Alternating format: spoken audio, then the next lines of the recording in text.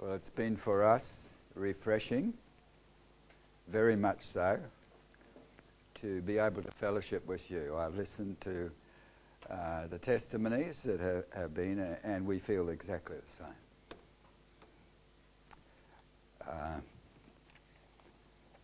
I only wish it was raining up home.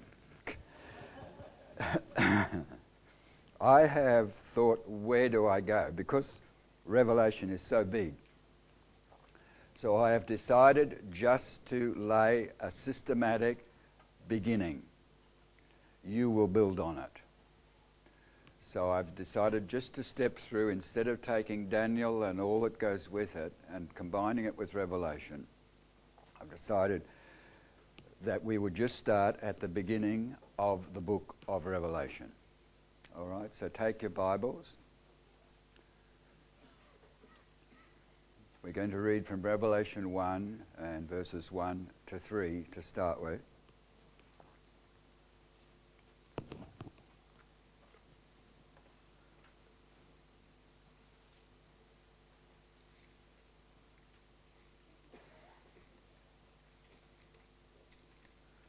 Revelation 1, verses 1 to 3. The revelation of Jesus Christ, which God gave him to show his servants what must soon take place. He made it known by sending his angel unto his servant John, who testifies to everything he saw, that is, the word of God and the testimony of Jesus Christ. Blessed is the one who reads the words of this prophecy, and blessed are those who hear it and take to heart what is written in it, because the time is near.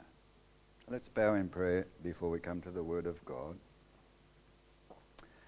Father, it is a privilege in our part to open up your precious word of truth and read the words that you have recorded here, because you have said, blessed is he that reads it. Lord, it is an immense privilege to be in the presence of a holy God, to open up the book which he has inspired by his Holy Spirit, and to open up our hearts and our minds to receive truth from your hand. Minister into each of our lives, we pray. By the power of your Holy Spirit, illuminate our understanding. Shine in, Lord, and give us a glimpse of your glory, so we may reflect who you are by the very lives we live. Commit our time to you now in Jesus' precious name. Amen. I'm going to commence right at the beginning here, and I've put up on the board the key to the book lies in the first little phrase of that book. It is the revelation of Jesus Christ. And as has already been brought out this morning, the whole object of the scriptures we have, he is the message. Remember, I took you to John 5, and Jesus said, you search the scriptures. In them you think you have eternal life. They are they which testify of me, and you will not come to me so you can have life. And I put up there from Revelation 19, the testimony of Jesus is the spirit of prophecy. It is the breath. It is the very life of prophecy. So when Jesus walked on the road to Emmaus, and remember, Cleopas was walking there with probably his wife, and this stranger came and asked the question, why are your faces downcast? Why are you sad? And they said, are you a stranger? Don't you know the things that have gone on in Jerusalem? He said, what things? They said, this Jesus of Nazareth, he was a prophet, mighty in word and deed, and we believed he would have delivered Israel. And it's the third day. He told them what happened to him. And he said, our women went, the tomb was empty, but they never saw him. He said, you fools, you slow of heart to believe all the prophets have said. Did not Christ have to suffer these things and then enter his glory? He began at Moses, the first 5 books, then all the prophets, and expounded them in all the scriptures, the things concerning himself. So who did they see? It's him. It's him. It's him. And we never saw it before. Their eyes were enlightened. Didn't our hearts burn in us as he opened up to us the scriptures? If that doesn't happen when you step to the Old Testament, we've got the wrong message. And if it doesn't happen when you step into the book of Revelation, we've got the wrong message for Revelation. He is to be the object and center of all that we see in this book. Because the key lies in those first few words. This is the revelation of Jesus Christ. You're going to see him. So we must ask the question immediately when we come to this book, where do we see him? Where he is prominently outlined to us in this book. If that is the meaning, I put up the word apocalypse up there, because in the media today, it's an apocalyptic event. They got it from this word, all right? And in some Bibles, this book is called Apocalypse, all right? So the world is thinking apocalyptically. We Christians ought to be thinking apocalyptically. This is the book. This is Apocalypse. This is the unveiling. This is where we will see him. So the question we ask, where do we see Christ so prominently set forth in the book? There are 3 distinct places where we see him. I've listed up 3 there. And when we come to these 3 places, there are 4 questions that can be asked of each time we see him. They are these. Where is he? What is he like? What is he called?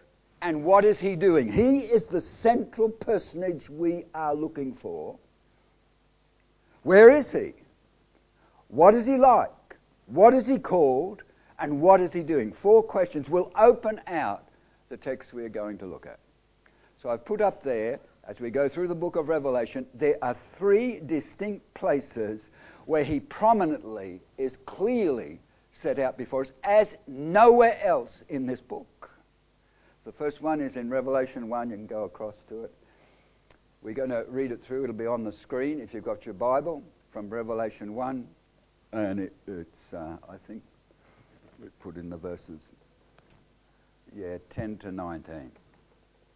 I don't think 19, Simon, but nevertheless. All right. We'll read from verse 9. Revelation 1, verse 9. I, John, your brother and companion in the suffering and kingdom and patient endurance that are ours in Jesus, was on the island of Patmos because of the word of God and the testimony of Jesus. On the Lord's day I was in the Spirit, and I heard behind me a loud voice like a trumpet which said, write on a scroll what you see and send it to the 7 churches, to Ephesus, Smyrna, Pergamum, Thyatira, Sardis, Philadelphia, and Laodicea. I turned around to see the voice that was speaking to me. When I turned, I saw 7 golden lampstands, and among the lampstands was someone like a son of man, dressed in a robe reaching down to his feet, with a golden sash round his chest. His head and hair were white like wool, as white as snow.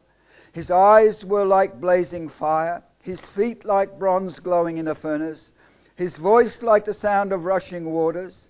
In his right hand he held 7 stars. Out of his mouth came a sharp, double-edged sword. His face was like the shining sun in all its brilliance. When I saw him, I fell at his feet as though dead. Then he placed his right hand on me and said, do not be afraid. I am the first and the last. I am the living one. I was dead, and behold, I am alive for evermore, and I hold the keys of death and Hades. And I haven't put in verse 19. Write, therefore. It's all based on this. Do you see? Write, therefore. So we have in the scripture outline for us this scene.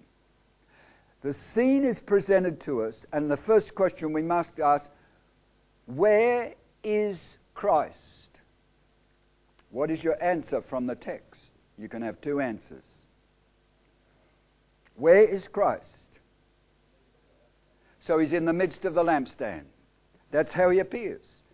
He wanted to see, the voice came, he wanted to see, who is it that is speaking? He turns, he doesn't see Christ, he sees 7 lampstands. Then, in the midst, he gives a complete description of Christ. There's a bigger question. Where is he? On earth or in heaven?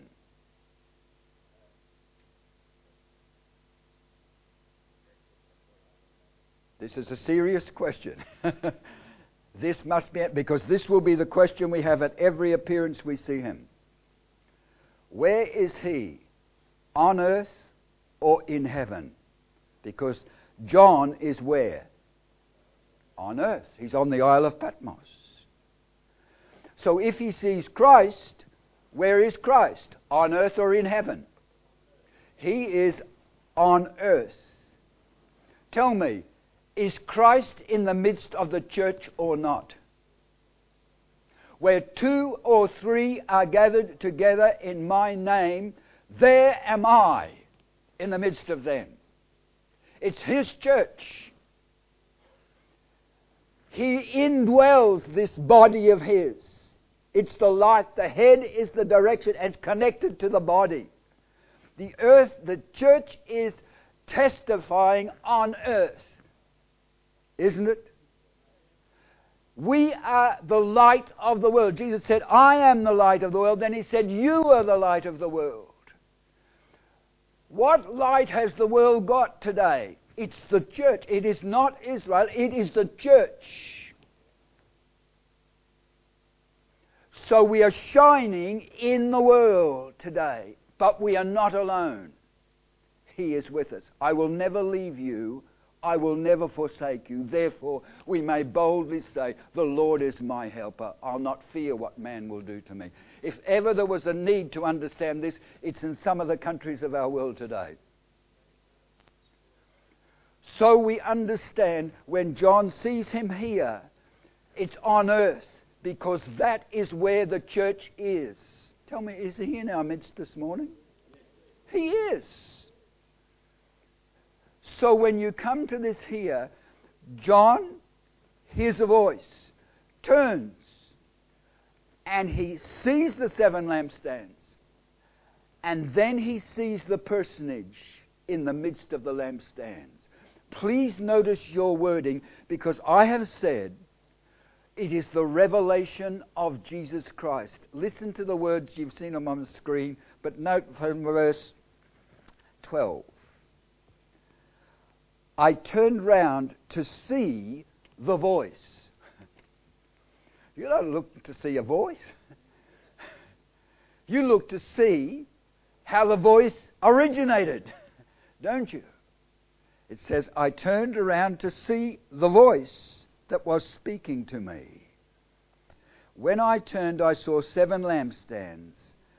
And among the lampstands, and here is a full description of what hit John head on. Something he could not bear because he fell as though dead. Now remember this. Of all the disciples, there was none closer in personal relationship to Jesus than John. He leaned on his bosom at the Last Supper. He was in intimate fellowship with the Son of God, the Son of Man on earth. But at this point, he cannot stand the sight. It's so powerful, and we read it, but we don't see the power of sinless, glorified purity. And he is here, a man in the flesh. And this is God glorified, appearing to him. He can't stand it. And John has known the most intimate fellowship with this personage when he was in a flesh and blood body. But now he is the glorified Son of God, and he can't stand the sight. He falls as though dead. And he gives a description, and notice the wording. Let it hit you like it hits me. It says, verse 13, among the lampstands was someone like a son of man. Let me say this. There are over 500 references estimated in the book of Revelation from all the other books of the Bible, both Old and New Testament, is shone into the book of Revelation. There's never one quote given.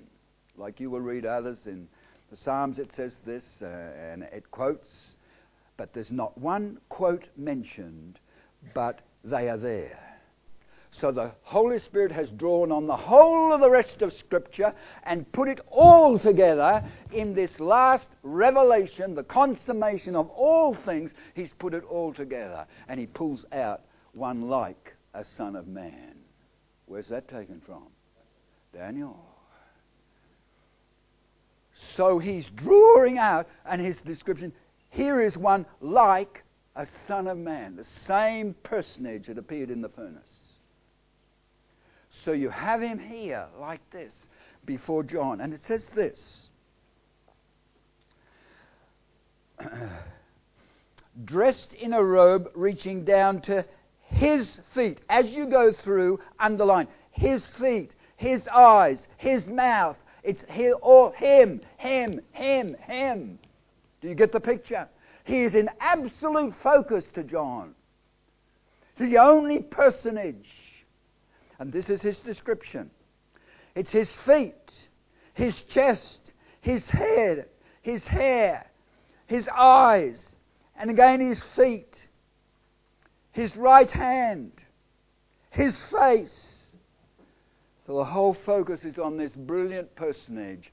And when he sees him, he takes in what he's seeing, but its effect is he's face down. He has no strength left in him, as though he's dead. There is a perfect parallel between Daniel and John repeatedly in your Bible. Because that was the effect that Daniel said, my strength and my comeliness, I have none left. And that's only with Gabriel. Here is Jesus in his glorified personage, and he as though dead on the ground. We don't grasp it until we know the presence and moving of the Holy Spirit in reality. Until we sense and see as God really is, do we feel the effects on ourselves, and all my strength has turned to nothing. That is the effect of a revelation of who Jesus really is on our spirit and being. Rare is that in the sense of personal experience. You get glimpses of it in your Bible, and they are glimpses given with a purpose every time. Here we see John, because he is about to unveil in the last book of the Bible, the last scripture that consummates the whole history of our world. He is about to be given the responsibility to hear, to see, and to write it, and to send it. So here is an immense message which you know as well as I know has been greatly neglected in the church. It has taken me years to sit in a church where I ever heard very much at all from this book. And isn't that true? A neglected book, a book that was put to one side. And I guess the thing that has forced me more than anything else is because I have been in the Pacific, Seventh-day Adventists have taken advantage of the church's position and pushed Daniel and Revelation with their interpretation. and have created immense chaos in Papua New Guinea, in the Solomons, in Fiji, and in Vanuatu, which are the ones I am constantly in contact with. And it forced me to go into the scriptures. And having been forced that way, I realize how much we have neglected and how much light we have really lost because we didn't give ourselves to the Word of God. Paul said, I have not shunned to declare to you the whole counsel of God. It was necessary the whole counsel of God be given. So when we come to this area here, he is central. The question is, this is what he's like. He's like a son of man. He's on earth. But he is dressed in a peculiar manner. There is a robe. It is hitched up. It's got a girdle around here. And he is free to move. Where is he moving? He's free to move. That's the sense of this robe that reaches down. And there's a girdle around here. And he is free to move because the robe reaches right down. But he is now going to move. Where's he moving? From candlestick to candlestick to candlestick. Why? Because in the Old Testament it was the responsibility of the high priest to trim the lamps that they shone as they should. He provided the oil. He trimmed the lamps every day. And twice it says, continually, they must shine continually. If that is the ministry of the Aaronic priesthood, and Jesus is not of the order of the Aaronic priesthood, he is Melchizedek, but if that's the ministry, and it shadows the ministry that Jesus will do himself, is Jesus going to trim the lamps? Is he going to make the light shine? Because that's how he's presented to us. He's walking in the midst of the lampstands. And so he's doing that. So he is on earth. He is like the Son of Man, and a full description is given. He is...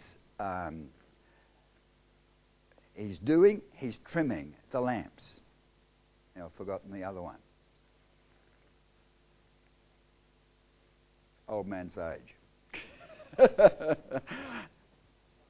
Keep going down and you'll get them. What is he like? Keep going. What is he called? I've done that. Yeah. What is he doing? So here, right in this section of Scripture, you're going to have to answer the question, am I seeing Christ in this section of Scripture? I think you're going to have to answer yes. Because it's his. It's a full description. You are seeing Christ. That's how John saw him. He is identifying the personage. And he's identifying what he's doing. He is trimming the lamps. Why are there 7 lampstands? What is the message of 7? Complete, finished, and perfect. You are seeing a full expression of the history of the church and its testimony on earth. That's what you're seeing. You say, how is that? Listen carefully. We understand this. Israel is used by God to teach the church. We learn from Israel. We learn from her failures. Paul does it this way in 1 Corinthians 10. He takes 4 examples out of the wilderness. And he says, these things were written. Don't do what they did. So he takes Israel repeatedly, things of Israel, to teach the church truths. When you come to Israel in your Bible, from the time of Abram on, God foretold Israel's history ahead, prophetically. Because when a deep sleep fell on Abraham, remember, a vision came to him, and God spoke to him and said, for 400 years, your people will be in a land not their own. And they will be slaves in that land, but at the end of 400 years, I will bring you out and I'll bring you into your own land. This is a complete history described 400 years. You don't know what happened tomorrow. The Weather Bureau can't even tell us often accurately what's going to happen tomorrow. Here is the Lord taking 400 years of history and outlining to Abraham clearly in the briefest of exact detail what lies ahead. And he constantly and continuously did this with Israel. When Moses is standing on the edge of the river Jordan, Deuteronomy 28, Deuteronomy 29, he tells them what they're going to do when they get into the land. And it's accurate. We've seen it fulfilled over 2,000 years, what he said to them there. But you get to Deuteronomy 30, the chapter 30, and he tells them, but in the latter days I will gather you back into the land, and I'll do better for you than in former times. And we are watching it happen. Tell me, that spans well over 2,000 years of history. Amazing. Why? God foretold Israel's history. He is consistent. He did it with every prophet. The prophets would tell them what they're going to do. What they're doing is wrong. Repent, turn from it. Because if you don't, this will happen. The Babylonians came, and before that the Assyrians. And the prophets would rise up and tell them, turn. But it would happen to them. And accurately, the prophets foretold, and it took place, and we know it as history. If God did that with Israel, is it inconsistent to say he will do the same thing with the church? Will he leave us in darkness as to the future of the church, its history? I don't believe so. I believe that when you step into this book here, the whole history of the church is given to us. And I would ask my students when we are looking at it, I'd say, tell me, 7 churches. 7 means what? Complete, finished, perfect. So here's the full expression of the church. Tell me, which church do you know anything about? You got 7 names. You think of them. Ephesus. You know anything about Ephesus? You have a letter in the Bible from Paul. What's it called? Ephesians. That's to the Ephesus church. We are told how that church started. Acts 18, Acts 19. 12 men when Paul came. And you've got Paul is 3 years in that church. Then you have Timothy, who took over the pastoral care of that whole church. And you have 1 Timothy, you have 2 Timothy. When Paul is going to Jerusalem a final time, he calls for the elders of this church. And he tells them the future of the church. After my departure, this is what will happen. So you have a complete history as with no other church in your Bible. You can look at Colossae, you can look at Laodicea. No, you can look at Thessalonians, you can look at the rest of the 7 that Paul wrote his letters to. And you don't know, they're there. But when you come to the letters to the 7 churches, the only one you know about is the first. And we would call it the apostolic age. This is the age of the apostles. You know what happened after that? You will have the suffering church. That's why there are catacombs in Rome. That's what happened. The terrible martyrs that took place in the church after the apostolic age. And you can go right through. And if you have a broad view of church history, you will have a broad view of the whole of the church's testimony on earth. Now let me say it's a broad view because at the end of every letter he said, he that has an ear, let him hear what the Spirit says to the churches. Meaning, I learn from, and I'm meant to learn from every church. But in the world in which I find myself now, one of those is going to speak to me very powerfully. And depending where you are in the earth today, in the body of Christ, there is a message in these churches that identify and give answers to the condition we find ourselves in now. So I will leave it there. I have not got time to touch the doctrinal issues, which I would love to, of Balaam, of the Nicolaitans, of Jezebel, and all that goes with it. Because I'm a teacher, I love the doctrinal issues. But they're very prominent. They're there because what you believe is going to affect how you live. So it's very important, but I have to leave it. But what I'm saying is this. We have a full expression in chapter 2 and chapter 3 of Revelation of his dealings with those 7 churches. And you and I are in history. Christ has been building his church the whole time. Its light is shining in the world. He's still in the midst. He's still trimming the lamp. He's still making it shine in this world. And he will never finish his task till the church's testimony is finished. But once it's finished, we've lost our opportunity. We have it now. But there is a time coming when the opportunity to shine will be over because we will not be here. We are going home. I was just listening to the hymns, and some of it, I've sung before, and the most it's translated into Fijian, into Hindi, and all the languages. Oh Lord my God, when I an awesome, when Christ shall come with shout of acclamation and take me home. Are you looking for that? What joy shall fill my heart? And I thought, that's never hit me before. I've always looked at, he died for my sin and this kind of thing, and so powerfully set forth. But when I read that, I was singing that this morning, I thought, when he shall come with shout of acclamation and take me home, I thought, that's what I'm looking for. Are you?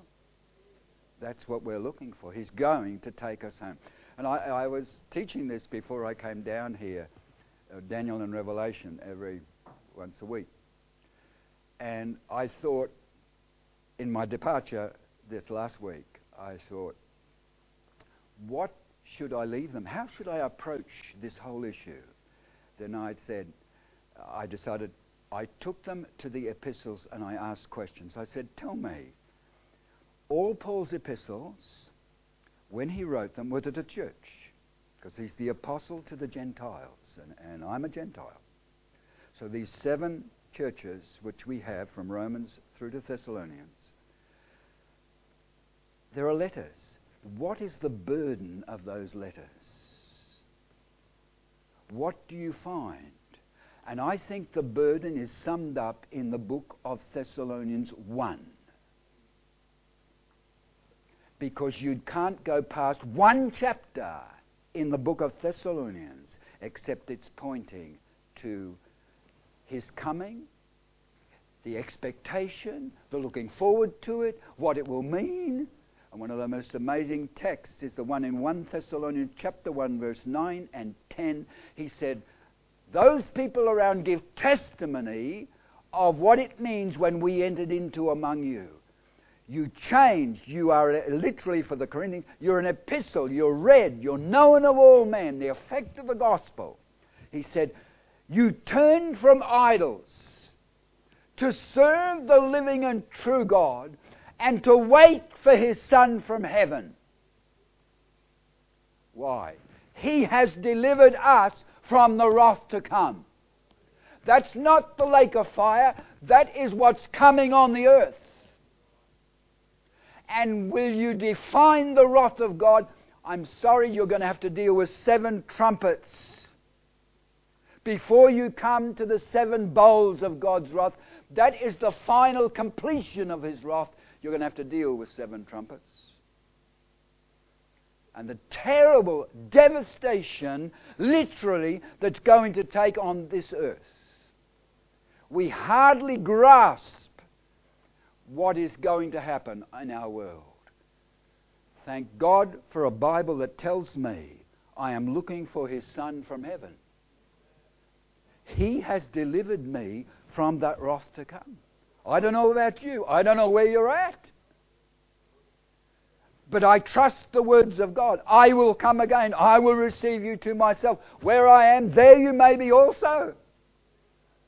He is coming for his church. He's going to take us to be with himself. And it says, forever we will be with him. Wherever he goes, we're with him.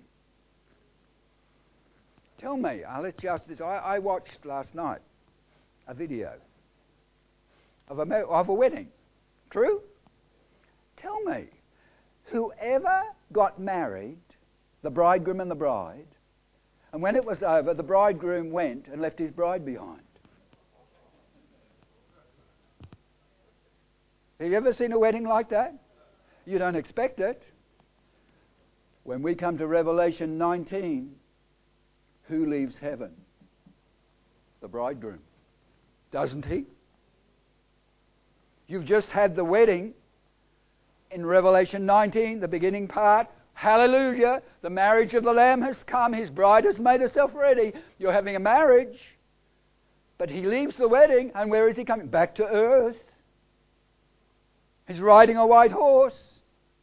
Where's the bride? We'll come to that. We'll leave it there, and we'll come back to it.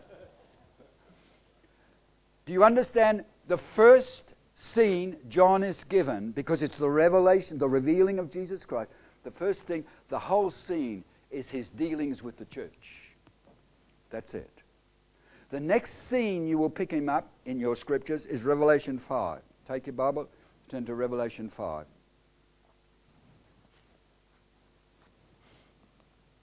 By the way, when am I supposed to finish? Because my wife will then give me an indication, and I've only got 12. What's the time now? All right. Give me an indication when we're... Yeah, all right. So I know, because I never asked before. We're in Revelation 5. We're going to read from verse 1 down to verse 8. Some of you have questioned why I use an NIV. I'm using a 1984 NIV because they changed a lot after that. The reason is this. All my students have NIV Bibles.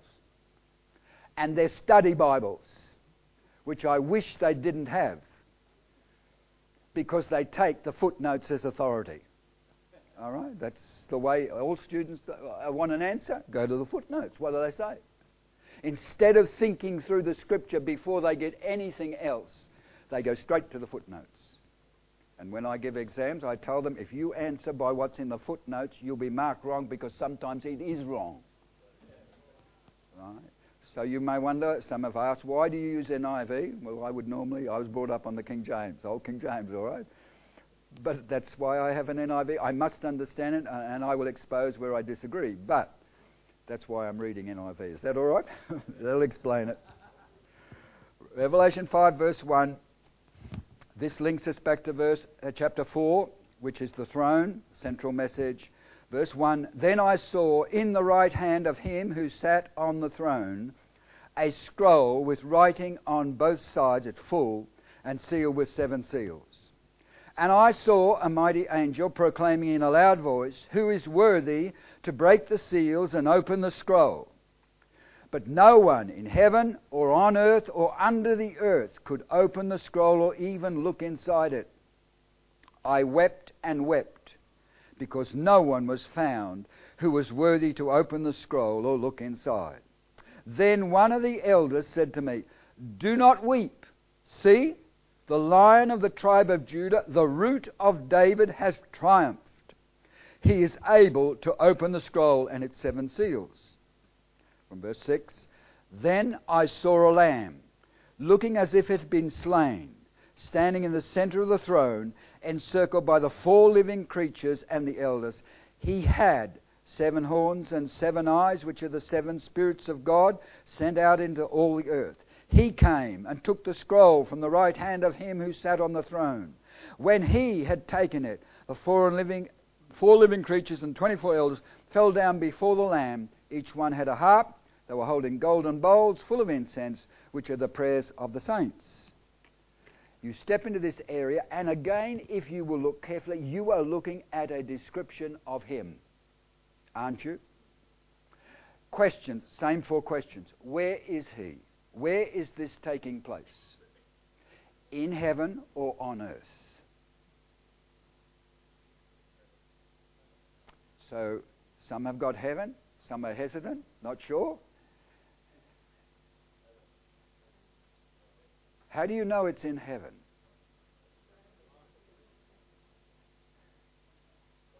You must give me answers. I'm not saying you're wrong. There must be answers. If we ask questions like that, there must be biblical answer to the question. So in chapter 4, the beginning of chapter 4, verse 1, after this, a door was opened in heaven. John said, I saw a door open in heaven. And I've said this before, and if you grasp it, the immensity of it. Whenever heaven is open, something comes out or something goes in. Every time. So, when Jesus was baptized in water in the River Jordan, as he came out of the water, what did John the Baptist see? Heaven was torn apart. The Spirit descended like a dove and rested on him because there's nothing offensive in him. He is holy, the Spirit is holy, and it just rested. And that was the sign. Upon the one you see the Spirit descending and remaining. Nothing offensive in him. He's holy. He is the one. So you understand heaven's torn open. When Stephen was being stoned to death, what did he say? I see heaven open. I see Jesus standing at the right hand of the Father. Why? Stephen's going in. John here in Revelation, he said, I saw a door open in heaven. Why? John, you're going in. Isn't it true?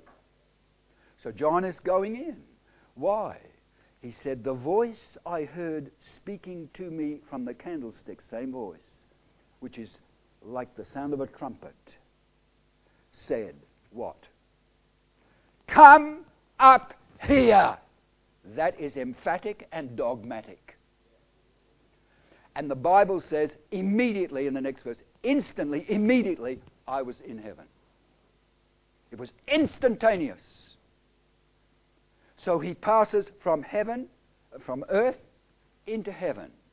And from this point on, he sees the throne. Where's the throne? It is in heaven. So the description is of what surrounds that throne, who is on the throne, and details about that throne itself. And so you pass from chapter 4, the emphasis is the throne, because there's sovereign control over the affairs of this world. And you pass to chapter 5, and it links the two together. In the right hand of him who sat on the throne, there was a scroll, and it's sealed. So instantly you pass, and in this chapter, you can go down through your verses, scroll, scroll, scroll, scroll, scroll. The whole issue is a scroll. That's the whole issue. The problem, it's sealed. And no one can break the seals. No one is worthy to do it. And we find out there is only one worthy. And the reason he is worthy is he shed his blood. And we've remembered that this morning. The only reason he is worthy is he has shed his blood to redeem to God us sinners. Makes him worthy to loose those seals. Not only us, but the Jewish people as well.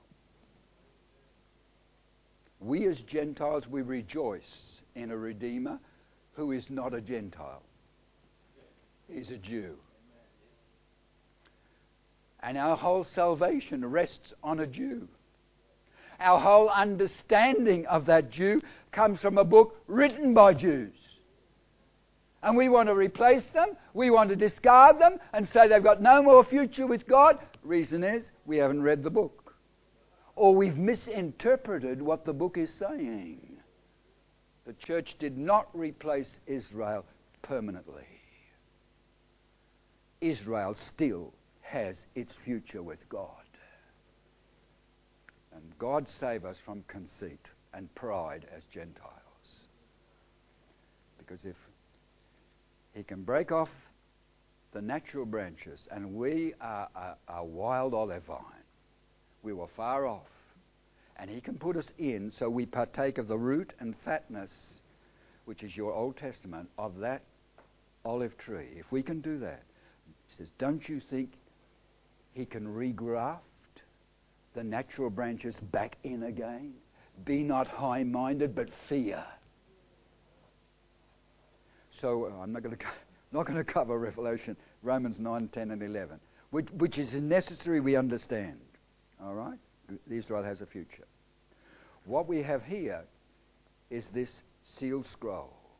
And what you have in your text here, he. The focus is on this personage. What is he like? No, sorry, must answer first. Where is he? The only answer you can give, he is in heaven. Because you're at the throne, you're with the living creatures, you're with the elders, and John doesn't see him. John just sees the problem of the scroll. And the cry is, who's worthy? And John weeps and weeps. So we must understand, here's an intensity of sorrow expressed by the Apostle John, who wrote John's Gospel, 1 John, 2 John, 3 John, and now is writing the book of Revelation. As it comes to him, he says, write, John. And he comes to this point here, and he weeps and he weeps. Did John understand the seriousness of that book? He did. Otherwise, he would not have reacted. He just wept and he wept. This must be broken. The seals must be broken. There's no one to do it. And the elder says, do not weep, John. The Lion of the tribe of Judah. That's what he's called. So you have a Jew, you have his descent. He belongs to the tribe of Judah. He is of the offspring of David, the root of Jesse. So immediately you have Old Testament scriptures shining onto the event. There will grow up out of the stem of Jesse a root out of dry ground. The Spirit of the Lord will rest on him, and the sevenfold Spirit is described. Who is it? It's prophetic. It's Jesus, and it's talking about his ministry and what he will do. When Jesus came the first time, the Spirit of God came on him. And remember, I took you to Isaiah? And I took you to Isaiah. No, I didn't tell you. I took you to Luke 4. I didn't do Isaiah 61 as it is. When he had been filled with the Holy Spirit and tested as to his perfection, he came to his hometown Nazareth. And he went into the synagogue as his custom was. And they handed to him the scroll of Isaiah. It's not sealed. He just opened the scroll. He found the place where it was written, the Spirit of the Lord is on me. And he went through his ministry that lay ahead. He folded it up. He handed it back and he sat down. And he said, this day is this scripture fulfilled in your ears. Tell me, did he fulfill what he said? He did. That was his ministry, his earthly ministry in a flesh and blood body. He fulfilled it perfectly. And we hear the message. We are in the acceptable year of the Lord. The day of God's grace we are in. He closed up, he sat it down. Is there a ministry Jesus still has to accomplish? And there is. I will make your enemies sit at my right hand till I make your enemies your footstool. There is a ministry he still has to accomplish. So we are in heaven. And before this throne that is in heaven, there are 7 spirits. Or, if you've got a Bible, literally, it is the 7-fold Holy Spirit, the attributes of his being. So the same Holy Spirit that anointed him to perform his ministry on earth, that was the power by which creation came into existence. Because the Spirit of God moved on the face of the waters. It was Christ who spoke. It was the Father who planned it all. You get the Godhead operating to bring about a perfect creation. In his earthly ministry, he is God in the flesh, and God his Father, the Father sent him. The Father spoke from heaven, "This is my beloved Son." And the Spirit descended like a dove to equip him. So it was finally, he was anointed, and it was through the eternal Spirit he offered himself without spot to God. He was dependent on the power of the Holy Spirit to accomplish everything he did. And you can get it done by your flesh. Think again. Think again. That's why Romans 8 is there.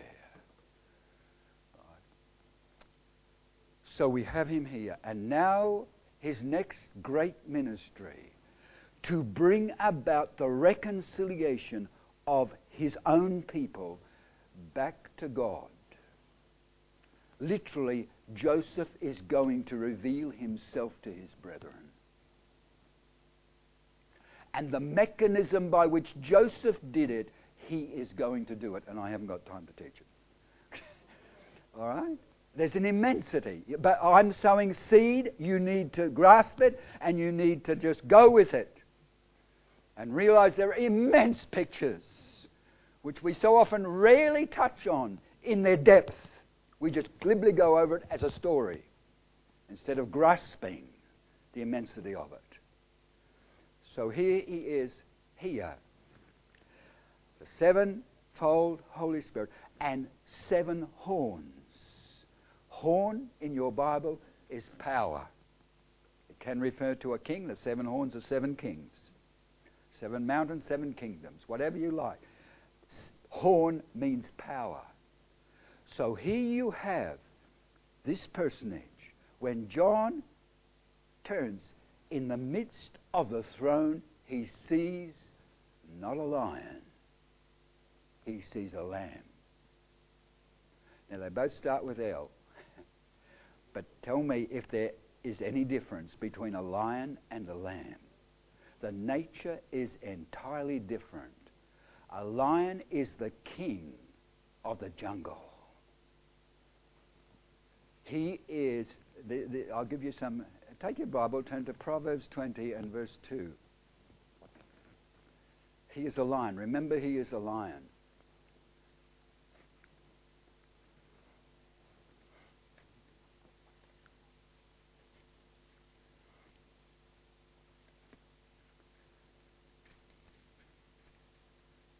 Proverbs 20 and verse 2. Think about what you're reading. I've got an NIV. I guess it's similar in yours. Mine says, that doesn't matter. Look in the Bible. A king's wrath is like the roar of a lion. The king's wrath is like the roar of a lion. He who angers him forfeits his life.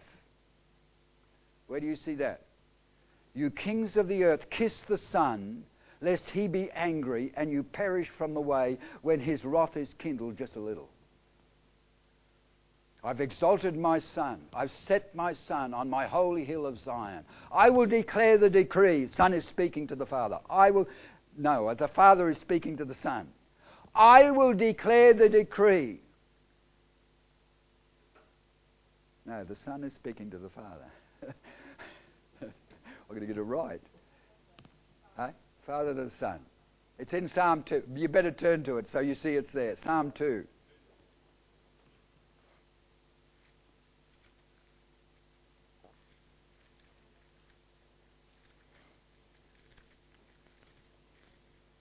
Psalm 2, and we're down in verse 7.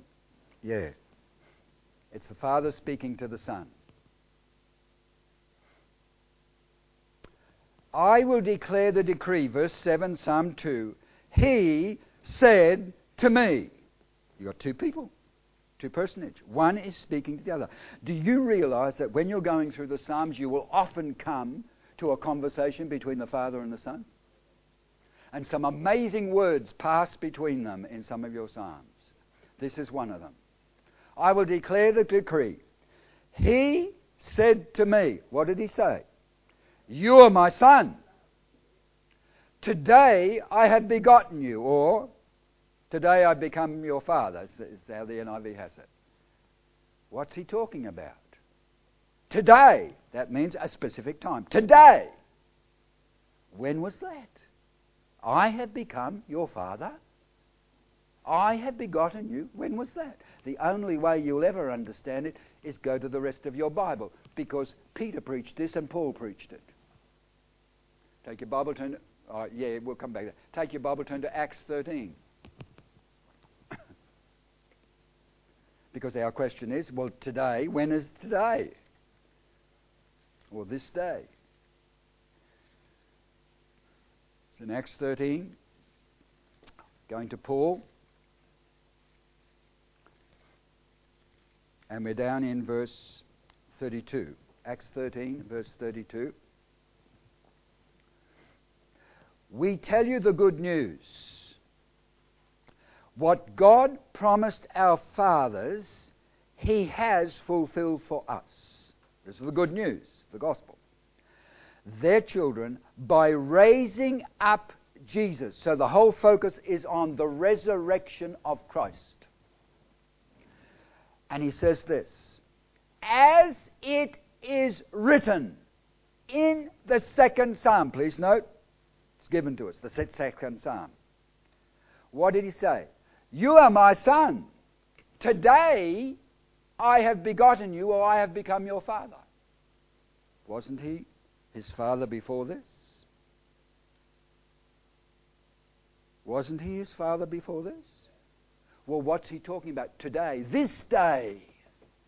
That's a specific action on a specific timing, isn't it?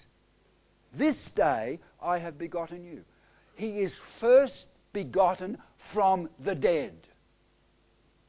There is not another person has risen with a glorified body. Christ is first fruits. The rest will follow. He is first. Do you realize the Jews do not celebrate that feast? The others, yes. We Christians recognize the feast of first fruits. It's the day after the Sabbath, when the sheaf is, and a sheaf means the priest goes in, he sickles with a sickle, a cutting knife, he gathers it together, ties it, and so you've got a sheaf. He takes that sheaf into the presence of God and he waves it before the Lord, signifying resurrection. He waves it before the Lord. That is the sheaf. What's a sheaf mean? You only got to go to Joseph's dreams to understand what a sheaf means. A sheaf represents a person. Because Joseph told his brethren, my sheaf stood up and yours bowed down to me. And they said, you mean we're going to bow down to you? They interpret it. That sheaf represents me and I'm going to do this. So when this takes place, first day of the week, they take the sheaf and wave it in. We call it the Feast of First Fruits. Christ the first fruits. Afterwards, those that are Christ at His coming. There is a harvest. He's the first fruits. We're waiting for the full harvest. Those that are Christ's at His coming. The same effect, rising from the dead. So when you come to this here, you are my son. Today I have begotten you, raised from the dead, His son. There is a man in the glory. The greatest mystery, there are only two great mysteries in our Bible. One is in Timothy. God was manifest in the flesh. God was. The other great mystery is the church, Ephesians 5. This is a great mystery, Paul says, but I'm speaking concerning Christ and the church. Two great mysteries in Scripture, things hidden in the heart of God, which He has unveiled to us through the Word of God. So we come to this immense action on a specific date. This day have I become your father, firstborn from the dead. If you're thinking about this, I'll go quick. Deuteronomy 20, just listen to me, otherwise it takes time. Deuteronomy 21:17, there is an instance where a man had two wives. And he favoured one, but the firstborn son came from the unfavoured wife. And the ruling God gave was this: because he is firstborn, he must be given the double portion. He's firstborn. And not only that, when he's the firstborn, the Bible tells you he is the demonstration, or your King James, the beginning of his father's strength. Think it through. Christ is firstborn. He is the beginning of his father's strength. The same power that raised Christ from the dead is the same power will raise you from the dead. That's what he's teaching. He's firstborn from the dead. So God had an immense teaching in firstborn. And you probably remember there's a double portion. We ask, why is he given a double portion? Firstborn, he has a responsibility. The family. Do you belong to the family? The firstborn has the responsibility to look after that family. He's bringing many sons to glory, Romans 8. He's bringing them to glory. It's his responsibility. Aren't you glad your life, your eternity is in the hands of another? He's firstborn from the dead. Really? All right. I've got 5 minutes.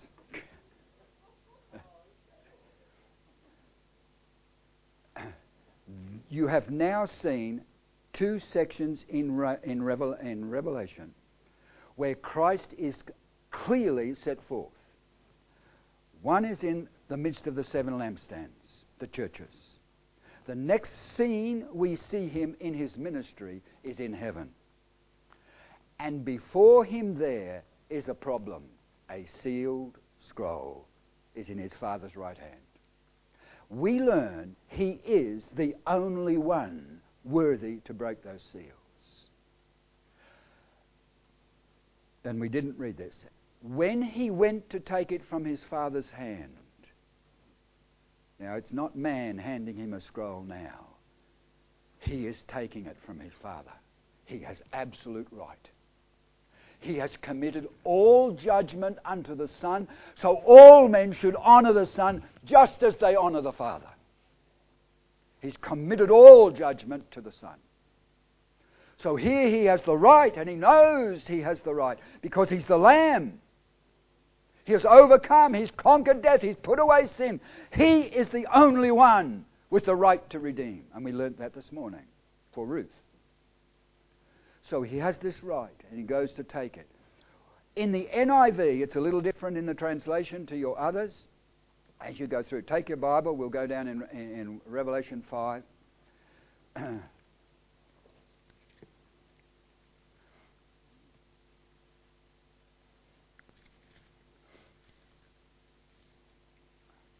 We're down in Revelation 5, verse 9. These are the elders and the angels. They fall down before the Lamb. He's worthy of worship. And if they can worship him, and they didn't, the four living creatures didn't have to be redeemed. They're elect holy angels. But they fall down at what they now understand. Do you know angels long to look into the things that concern our salvation? To marvel at the grace of God, that we should be saved. Creatures of the dust. So they fall down. They sing.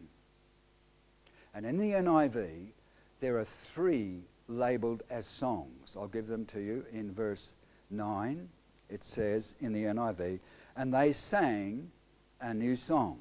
You go down to verse 12. You might have sang in yours. Revelation 5, verse 12. In a loud voice, they sang. and you sang from this verse, I beheld and I heard the voice of many angels round about the throne. What are we singing? This is it. Worthy is the Lamb who was slain to receive power, wealth, wisdom, strength, honor, glory, and praise. 7 attributes for the Lamb. He's worthy. They're not us sinners singing.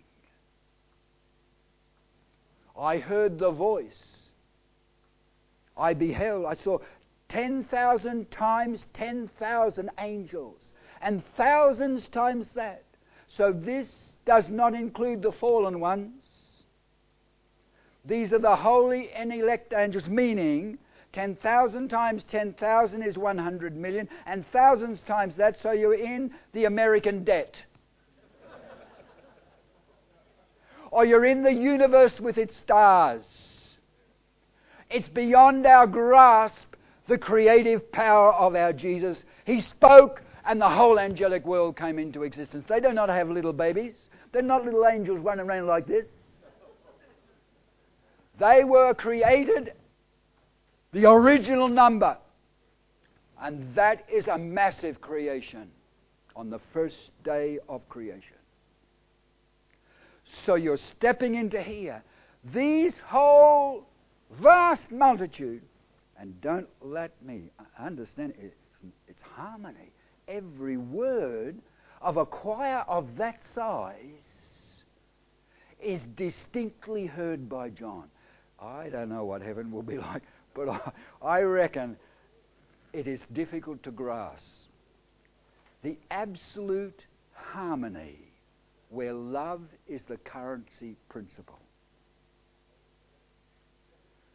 They sing, and their whole worship is to the Lamb, and they were not redeemed by His blood. What about us? What about us? You know what it says in the first song? Because the 24 elders are representative of both Israel and the church.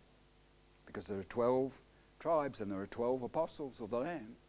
There's 24. The only place you'll get 24 is in Revelation. The number 24 is only in Revelation.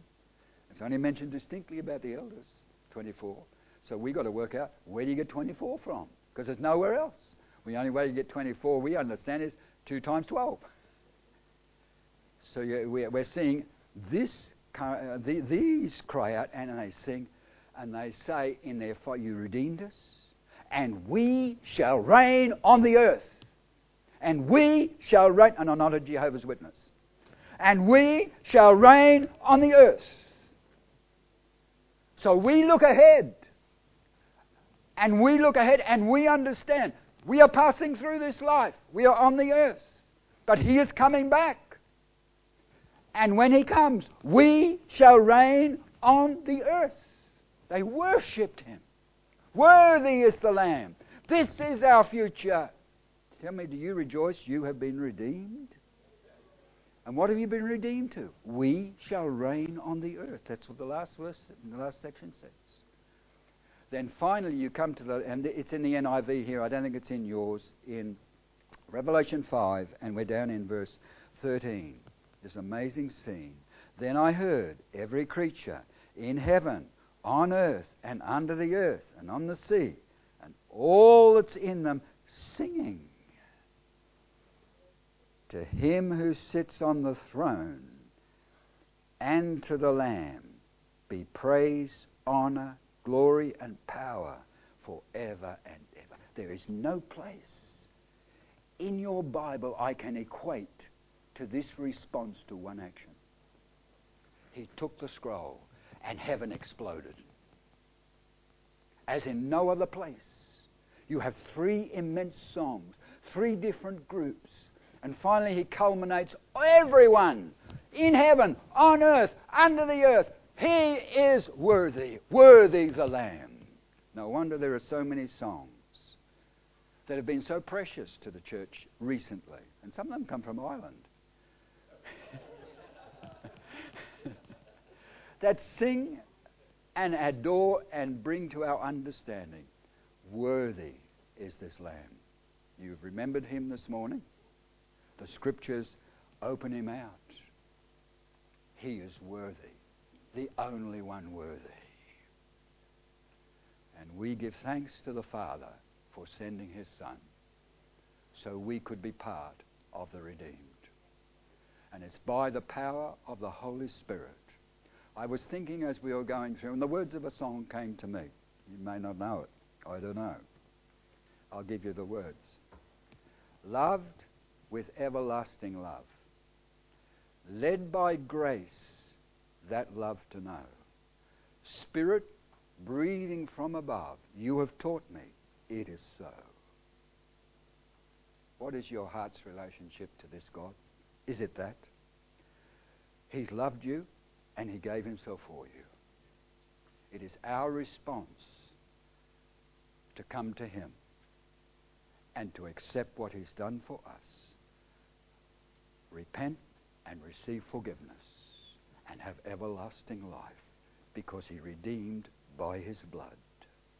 Your sin has been dealt with if you will believe what Christ has done. Amen. We will get to the horse next time, Revelation 19.